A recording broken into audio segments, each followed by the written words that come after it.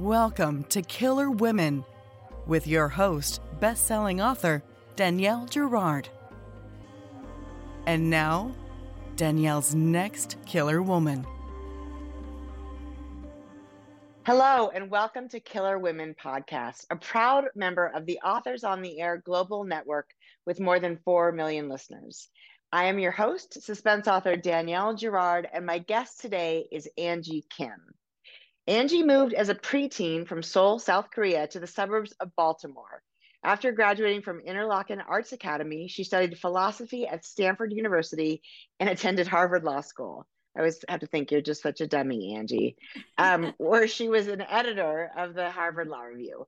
Her debut novel, Miracle Creek, won the Edgar Award, the ITW Thriller Award, the Strand Critics Award, and the Pinkley Prize, and was named one of the best books of the year by Time, the Washington Post, Kirkus Reviews, and the Today Show. Angie lives in Northern Virginia with her family. Welcome, Angie. Thank you so much for having me, Danielle. I'm so excited to be talking to you. I feel I like know.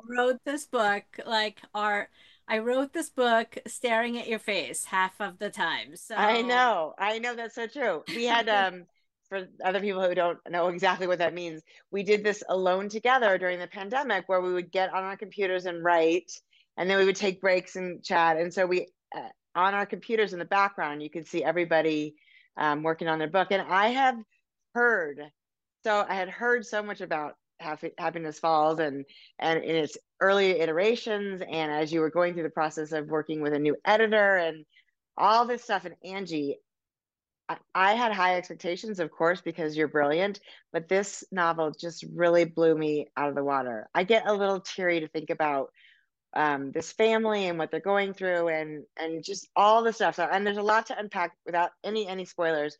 But will you just tell our listeners about Happiness Falls? yes, thank you so much for that love. That makes me so happy, especially coming from another author whose writing I really love and admire. So thank you so Oh, much for thank that, you. Danielle. Happiness Falls is a story about a family in crisis. At the beginning of the story, this biracial Korean American family, their father, Adam, has gone missing.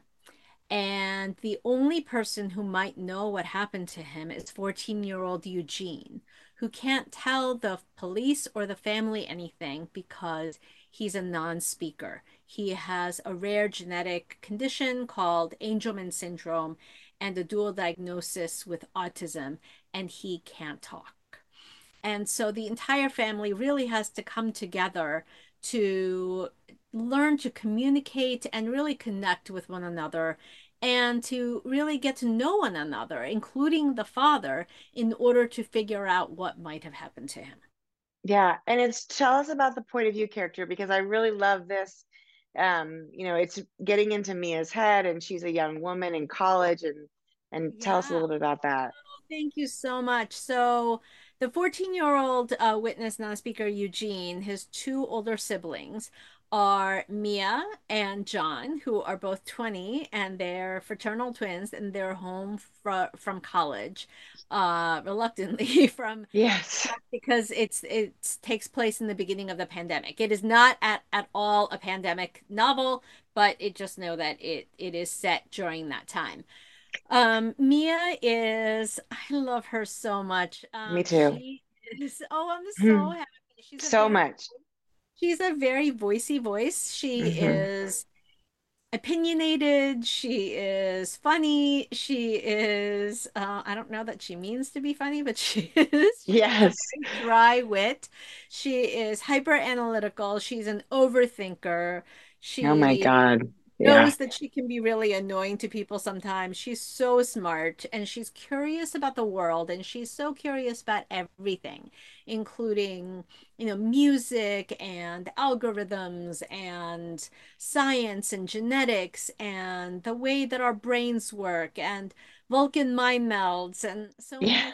many things. And I love her and the because of the missing person, mystery. This is, of course, a mystery, and there is a mystery that hopefully sucks readers right in and what keeps you wanting to turn the pages. But I describe the mystery element as almost a Trojan horse because I hope that once you're kind of sucked in and you want to keep reading to figure out what happened to the father, that you'll just sort of let Mia kind of talk to you about all the things that are on her mind, which of course Yes. includes the family, but so many other things. She is, I actually think she's a little, there's a little of me in her and a little of you in her because she is such a thinker and everything that happens, she just spins and spins. And one of the devices we talked about is were the footnotes, right? I mean, as you were writing this, there are these, and I love the way you describe it right from the beginning. You're like, basically Mia comes out and tells you, I think a lot about a lot of things, and sometimes I think I segue off topic into something else, and so I'll put these in in footnotes so you can dig in. And of course, I did not miss a single footnote, but she also gives you the option that if you just want to get onto the story, you can skip my footnotes. But I love the relationship between her, the sort of twins who are different sex twins, right? And the dynamic of that, and the dynamic of being an adult coming home, like you said, reluctantly because of what's going on in the world. And besides that fact, yeah, there's nothing in this book that made it feel like the pandemic. And I actually forgot.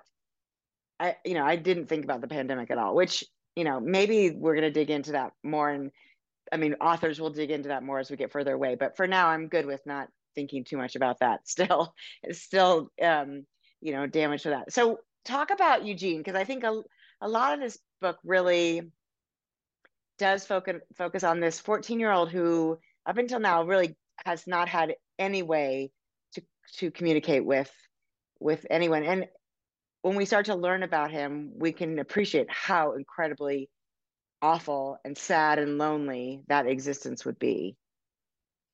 Yeah, I love Eugene so much.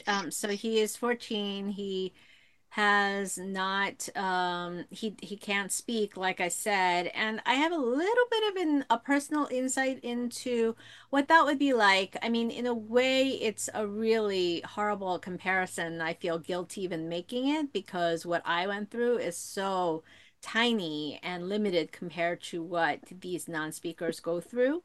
But I think I But became it opened your compassion to them. So I exactly, appreciate yeah. what you're saying, and I know you're not making a direct comparison, but I do want you to tell the story because I think this is really powerful. Yeah, thank you. Yeah, and I have an author's note about this in the back, but so I came I'm a Korean immigrant. I came from Seoul to South Korea to the US when I was 11 in middle school, and I couldn't speak any English. And so I went sort of overnight from feeling like a smart girl with, good grasp on the language. I was very, gregarious and lots of friends to all of a sudden not being able to talk at all.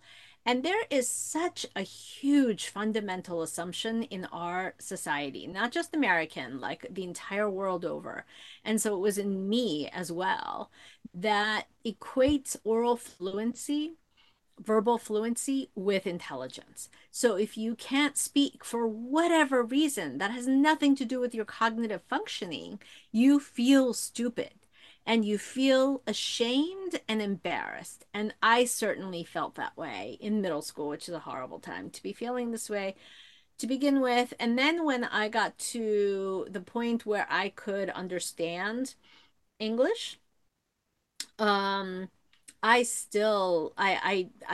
still couldn't speak it very well. I got to see that people were indeed making fun of me because when people see that you don't speak the language, they just assume that you can't understand. So they talk about you in front of you, which is a particularly humiliating experience. Yes. Oh, and so that just kind of opened, my sort of it made me kind of obsessed with this idea of why do we as a society equate oral fluency with intelligence. We know for a fact that there are tons of people who for whatever reason can't speak, or they stutter, or they Right. don't speak the language, or they have accents or whatever.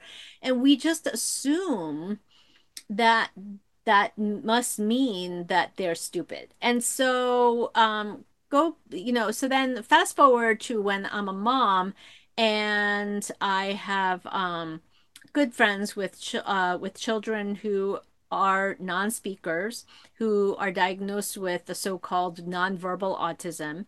And everyone thought, including their parents, including their teachers, their doctors, everybody thought that they just didn't have any words inside of them, thus the label nonverbal, right? No words. And thought that they couldn't understand and certainly couldn't write or read or anything like that. And then come to find out that some of these children, um, who are kids that I myself know, Yeah. start working with therapists on um, a spelling therapy where they like take, large boards with few letters on them and then learn to sort of control their motor skills in order to be able to point to letters one by one in a very painstaking process and thereby learn to communicate. And Right. it is just, it was unbelievable. And when they started doing this, which is a really, really hard thing for them to do because they have motor issues, which is one of the reasons why they can't talk, because oral Right. motor is like the Right. finest of fine motors. It's the hardest. Right. And so when they started communicating in this way, we found that they were coming out with these beautiful messages, and it turned out they could read all along. They had these complicated thoughts. They were picking up lessons from the side, and they were kind of like locked in. Oh, It yeah. just floored me. And so I started writing this book. I did a lot of research. I met a lot of these non-speakers. I, in fact, actually teach creative writing to a bunch of non-speakers. Good for you. Yeah, some virtual and some in person.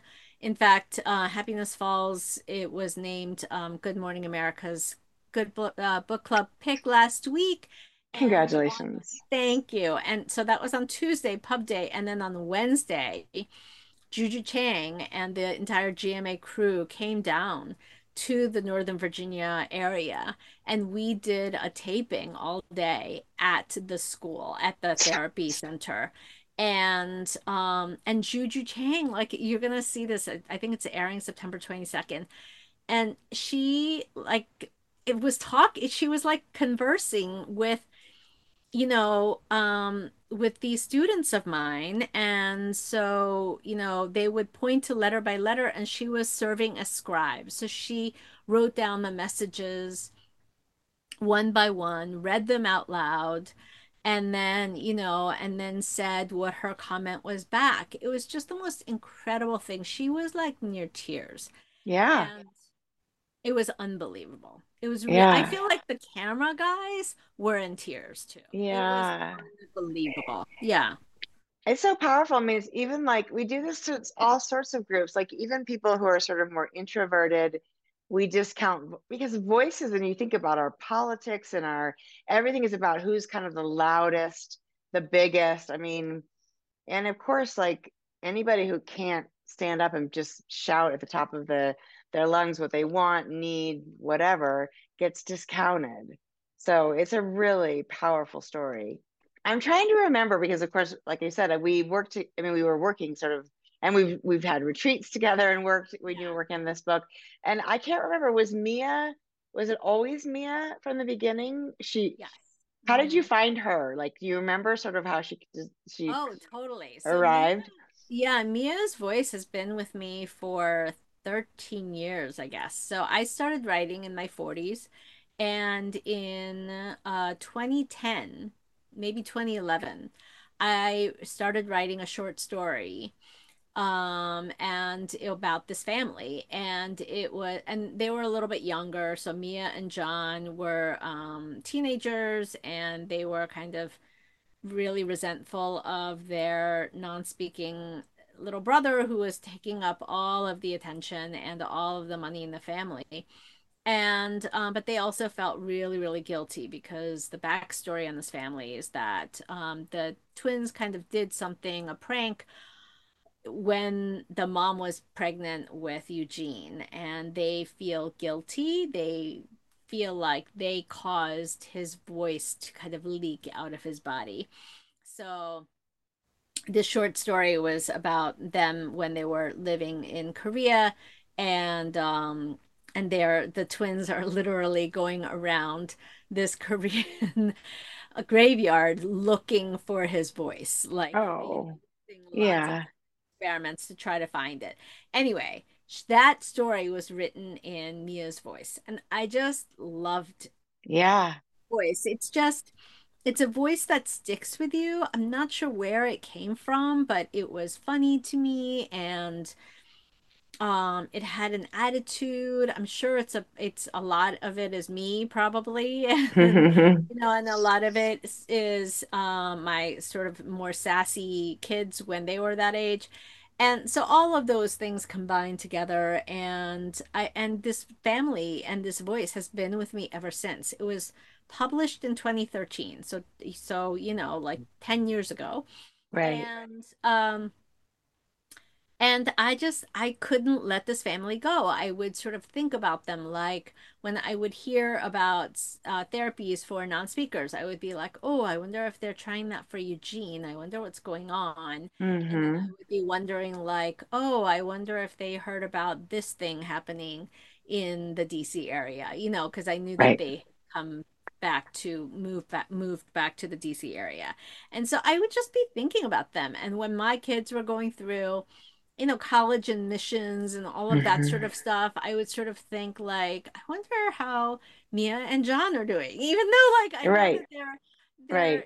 they're not real people, but still it kind of They, like, they were like hooked into my brain. yeah, I kind of they wondered. stick with you. And I do think there's I mean, and it comes up, of course, with Mia, although the kids are incredible with Eugene, but of course there is that sense, that sort of the shame of feeling like, what would life be like without Eugene, right? How much easier would it be? And also, of course, how much we love Eugene. And then, as the book goes on, there's other sources of, discovery and shame. And it gets, it's complicated. As this is for any parent, any family who's dealing with somebody who has a disability, right? Yeah, Um, absolutely. that it really, what it requires. And then to have the dad go missing, um, just puts so much pressure, especially since he was the stay-at-home parent at that time.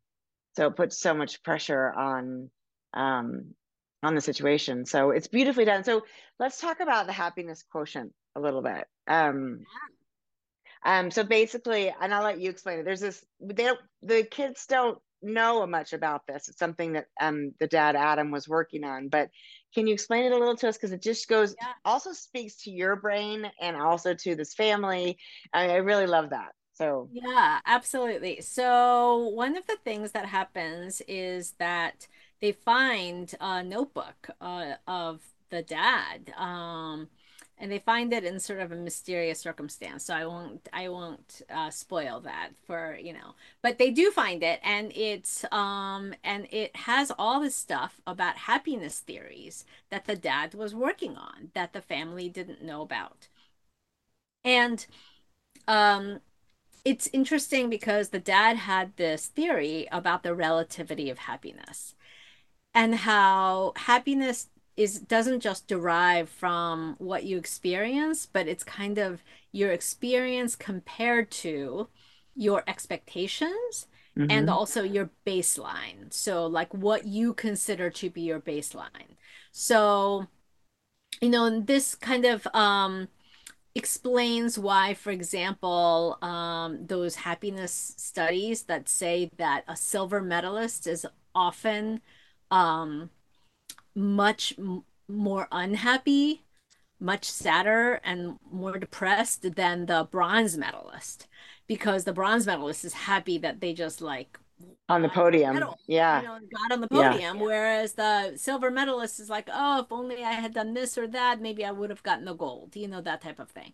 And the Right. fourth place finisher is always like, really, really upset. And so there are all these types of studies that seem kind of confusing at first, like lottery, people who win the lottery, like a year after the lottery, they're no happier as a group than people who a year before were in horrible accidents and became paraplegics.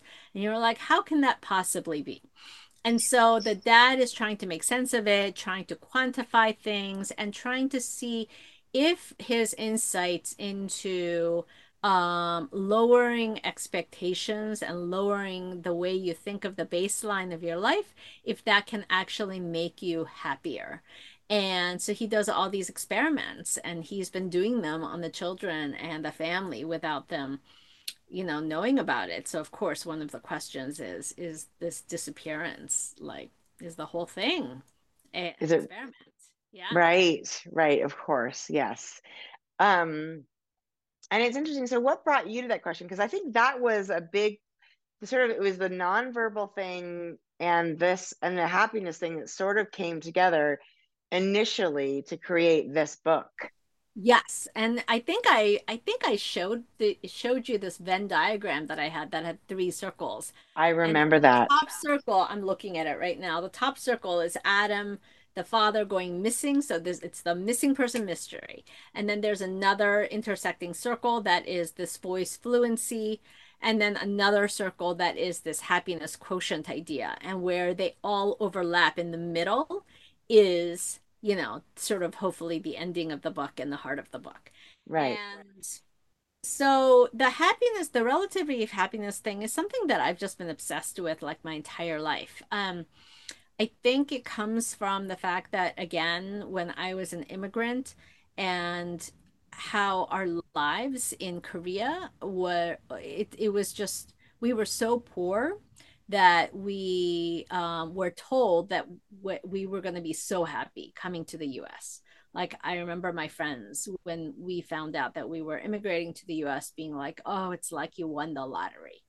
Because, like, we didn't have TVs, we didn't have running water, Yeah. Yeah.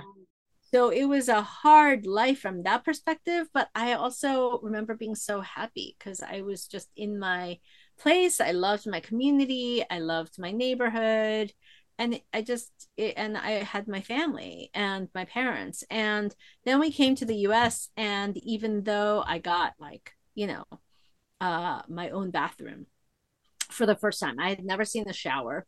Microwave, refrigerators, all the color TVs, all these things that I had never had before. My own bed, my own bedroom, all these things that I gained, that should have made me happier. And I was told that it would make me happier. And yet I was miserable, Yeah. like not speaking English.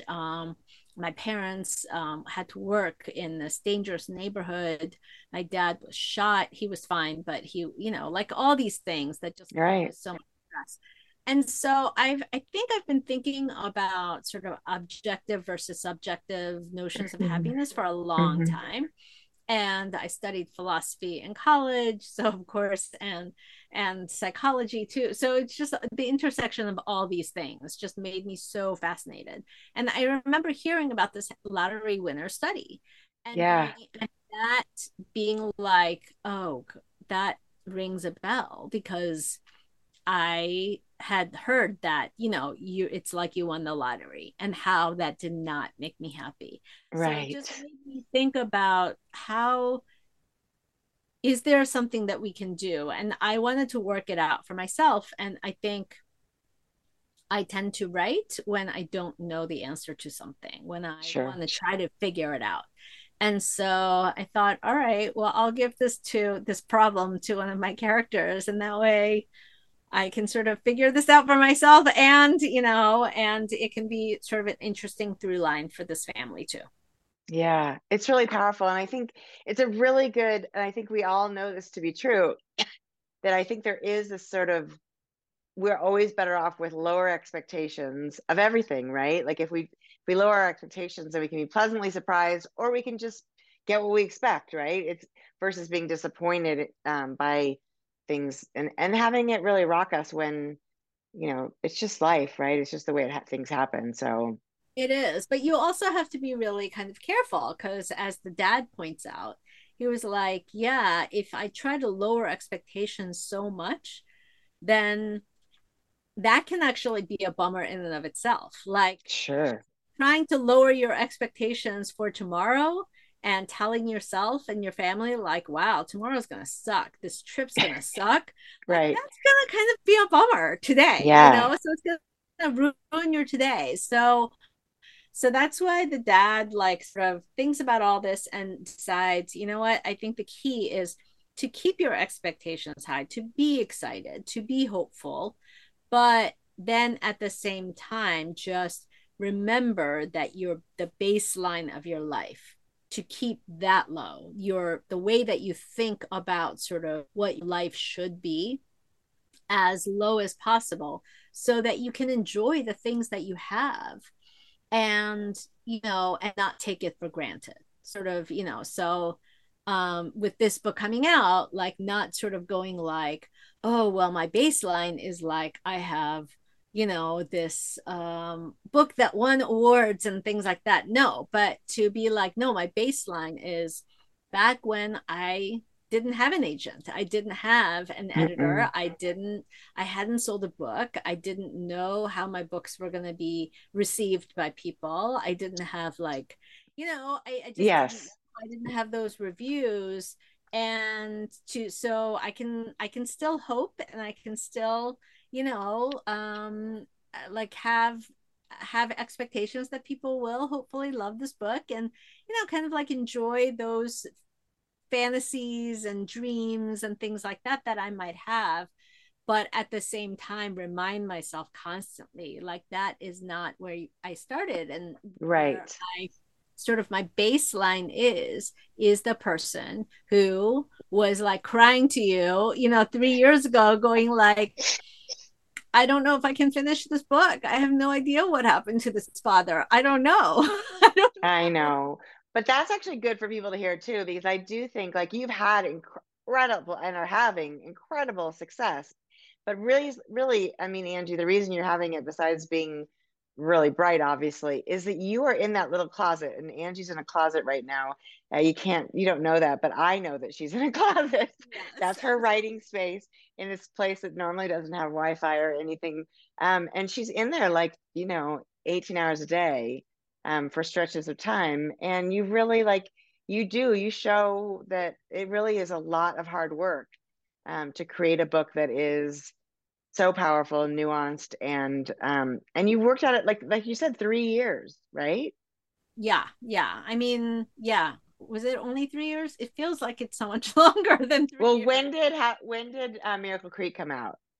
It was 2019. 2019. 2019. Yeah, so it's 4 years between books, Yeah. and so you were obviously starting this book when that was coming out. So yeah, it's a huge commitment, and also it sort of like reminds us that the idea of writing a book in a year is kind of preposterous. I know we're supposed to do that, or at least some of us are supposed to do that, but you were like, no way, that's not happening. The book I'm gonna write is gonna take me longer than that, and I think it's worth the wait. I was absolutely floored. And I just absolutely love Mia. I always tag things. Um, and I want you to explain this word Jung. Am I pronouncing that correctly? Yeah, Jung. Yeah. Jung. Jung. Because I Yeah. think it's actually kind of a beautiful concept that you said well, Mia explains to me that we don't Yeah. have it in English. Can you Yeah. explain it, Jess? Yeah, it's a Korean word, and it sort of describes this um solidarity and connection that people have. And it's people use it to talk about family connection, how it's just there even if you may not want it. Sometimes it's just, it binds you, and Koreans use it a lot to talk about the Korean national solidarity, especially like during the war, and the Japanese occupation and all of those things, just to sort of say we are a people and we're bound together in this like kind of almost mystical way. Yeah. And so it is talking about that, and Mia talks about it with respect to her siblings, that Mm. no matter what, it is there. It's there as a foundational thing, Yeah. and this connection that they have. And she and John, the twin, even if they used to be really close, they're no longer, they're kind of in that high school, college, kind of annoyed with each other kind of thing. Yeah. But even so, they, I mean, you see everything that happens and then they just come together. They just have to. And then their old connections, which, they used to like go around pretending to mind meld with each other like Vulcans when they were little. And they kind of do a similar thing because that's what you revert back to the things that comfort you. Yeah, especially in times of crisis. Yeah, Exactly. Well, it's a absolutely. beautiful word. I feel like it's really lovely. I mean, the mom, her sort of struggles, and I mean, it's everybody has their, and Eugene, we get to understand, in the book as well. And I think that's a big that and Adam, like you said, even though he's gone, and we never actually meet him on the page because he's already gone when the book starts, we get the sense, we get to know who he is and who these people are, and their family unit is pretty amazing, right? I mean, if you think about what they have survived, what they're surviving together, it's a beautiful story. And Angie, if you haven't read Miracle Creek, is also just a beautiful writer. And I'm working on a rewrite right now for my surrogate book, Angie, which you know about. And I was like, I'm so intimidated now to sit at the screen after reading Angie's book. I'm like, Oh. I need Angie to sit here for a few minutes and like think for Oh, me. So but I mean, in the best way, like obviously. yeah. Um, Oh, thank but you. I really was, it is, I've read a lot of books, and this is definitely a top book for me for 2023. It's just amazing, Angie. Oh, So, thank you so much, Danielle. and That's well, you earned it, girl. And I hate to do this because I feel like it's so unfair, but what are you working on? I'm Hmm. not working on anything right now. I was working Yeah. on something and I still am. It's going in the back of my mind. Hmm. But you and I have talked about this, how much I loved linked stories. And I think this next one that I'm thinking of is a kind of a linked story of sorts. Hmm. It's really, really high premise, so I'm not gonna, or what is that called?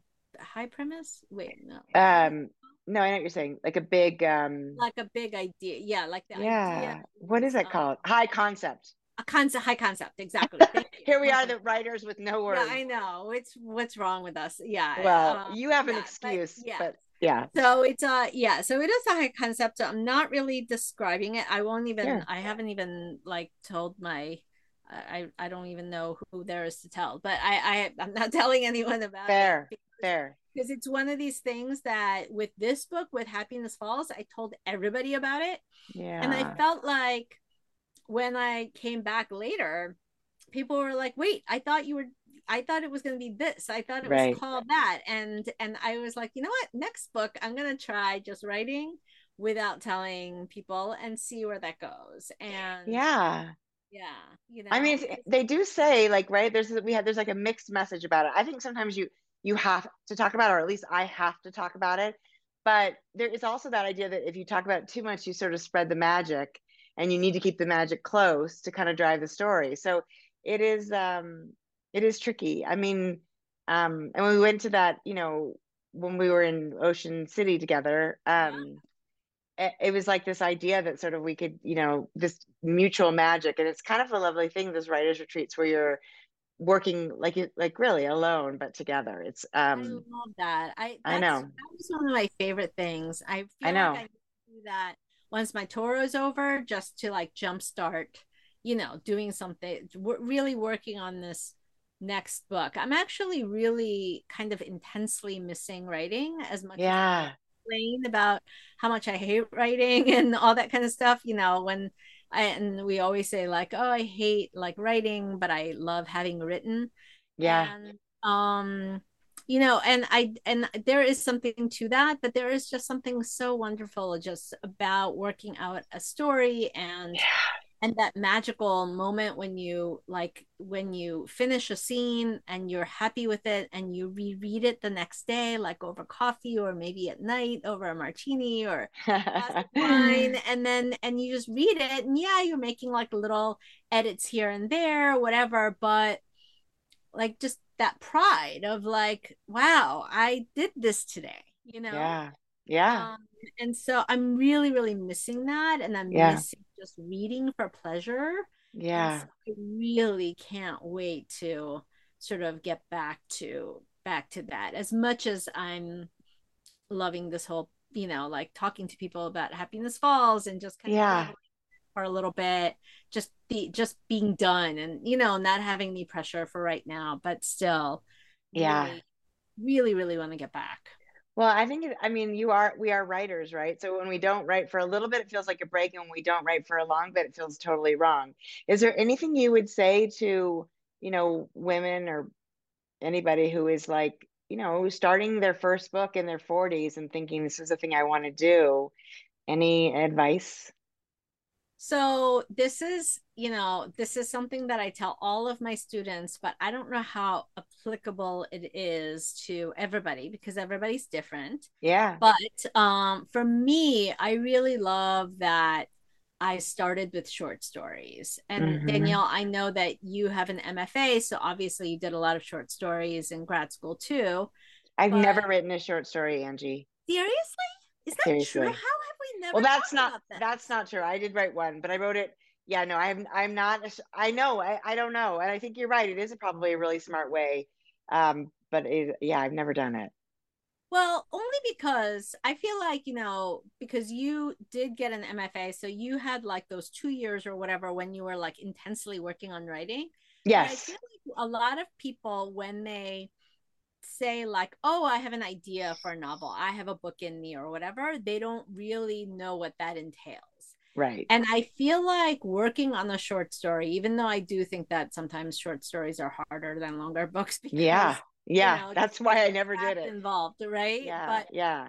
still, like just the craft of like figuring out the arc of a story, a character, the Yeah. arc of a character, and also the process of like writing something, showing it to other people, workshopping it, and then Hmm. rewriting it, and then doing that like 7 times, Right. and I mean, that's like intense for a 20-page story. It's Yeah. like unmanageable for me, almost for novels that are like 400 pages long. So I just think that it's a good way to just see if it is all you think it is. And Right. because you really have to love the process, I think. You have to Yes. love editing, you have to love revising, you have to be okay with like having people tell you, I don't understand this, or like, Yeah. why did you have this character do this stupid thing, or Right. whatever it is, and Right. then and then sending it out to literary Right. magazines and getting those rejections. I feel like that is so important. And some people are going to try that and be like, this sucks, and I'm not going Yeah. to ever do this. And Yeah. better to find out with a short story, I think, than like Yes. a 300-page book. It's true. And there's a lot of like, you can learn a lot from the structure of a short story that it's really overwhelming. I mean, one of the things I did, horribly in the beginning, of course, was describe like every single moment of every single day of every single character. And you don't need that, right? It's get in at the last minute, get out at the first opportunity. And I think that is something really, I mean, in hindsight, I wish I'd done it. I don't remember exactly the thought process in not doing it, but I'm a typical overwriter. So I would have, my 20 page short story would have been 65 pages. And so Oh, it that was, is. yeah, My short stories absolutely are, and then you yeah, have to get it down and down and down and down, right, and right. it's just that sentence level, taking the joy in the sentence level writing too, Yeah, and the yeah, sentence level and the paragraph level, and you really have to love it. And if you don't, then I don't know. Then I don't know that people can do that. yeah. Why would you do it if you don't I love it? really, yeah, and I really don't understand how people do this whole like writing a book a year thing that I'm confounded. I'm just Yeah. completely, yeah. Well, So they're not writing. I mean, this is a really, they're not writing this kind of depth because you can't get to this kind of depth. I don't think I mean, people are doing it. I mean, people are all different. So I'm not going to say that's not fair to say nobody can do it. But I do think that it's evident from reading this that there's so much in it, so much of your time and yourself and your energy and so much rewriting. I know you. I know you've torn this thing apart 9 times and put it back together 11. So, and I actually, I'm glad. I don't think I ever really read any of it. We talked a lot about it, but I never really read any yeah. substantial pieces. So when I got to sit down with it, even though I feel like I knew a lot, I didn't know really anything. And so it made it for such an incredibly beautiful, fresh read. And I loved it, Angie. I loved it. And I loved in Miracle Creek. I really loved Miracle Creek, but I love this one more even. I think I mean I feel the same way too. So that makes me happy. And they're different. Of course. Like 7 POVs, and this one has one very voicey POV. Yeah. So I can see why some if you don't like the voice, then I can see people being like, this Yeah. kind of sucks, that I wish, because in Well, yeah. week, if you have 7 and you don't like one of the characters or one of the voices, you have an escape. Yeah. You can be like, okay, all right, I'll get through that chapter just because, but I Yeah. can't wait to come back to so and so or whatever. And Yeah. here, if you don't like Mia, then you're kind And of we know this from publishing books. Like not everybody likes everything, and yeah, people are not necessarily very kind when they don't like things. right. And I think one of the things we can put into the universe here on air is that it's it's totally fine if you hate a book. That is absolutely a prerogative. We've all read things we did not like.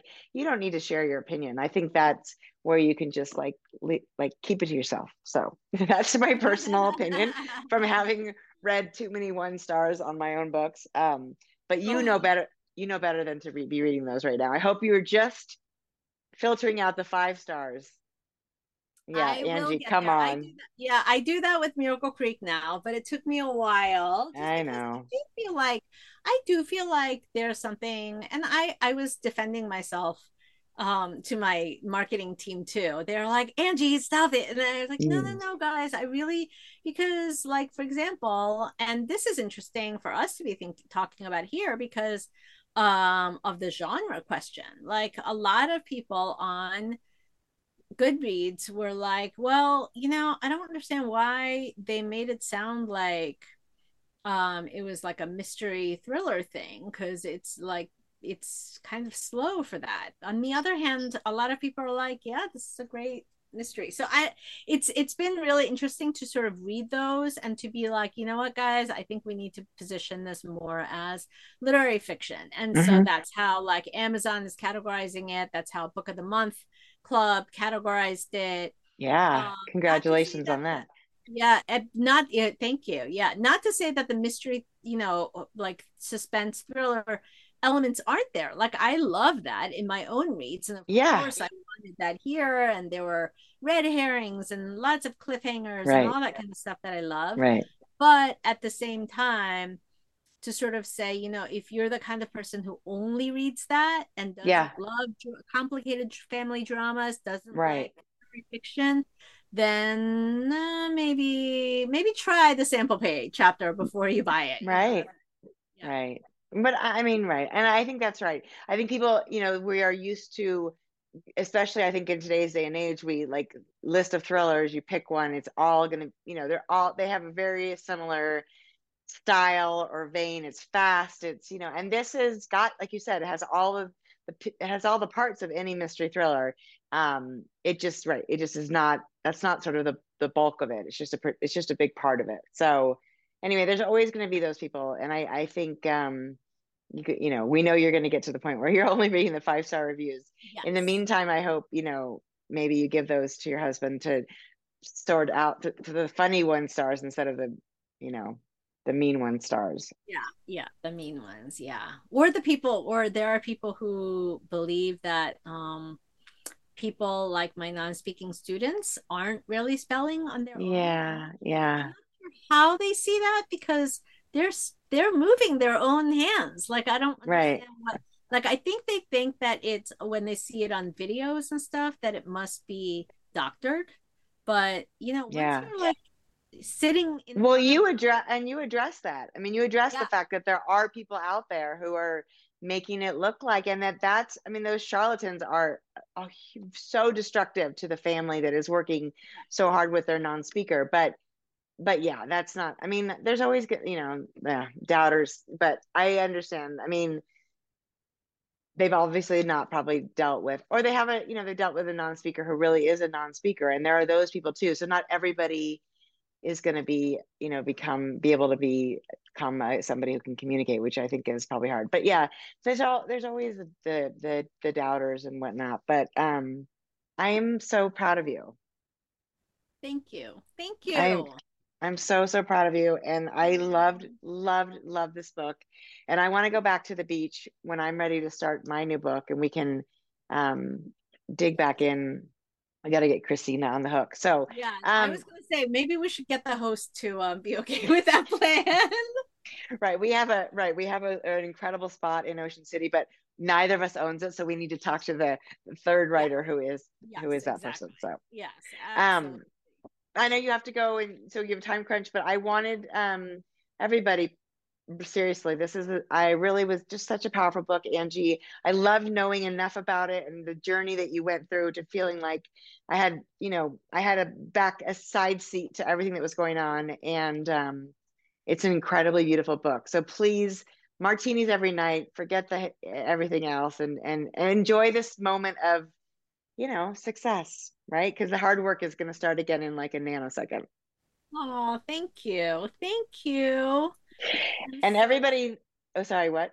No, I just said I'm so excited. Yeah. Yes, it's so exciting. It's really, really exciting. So, and thank you everyone who joined us for Killer Women today with Angie Kim. I'm Danielle Gerard. I'll see you next time. Bye.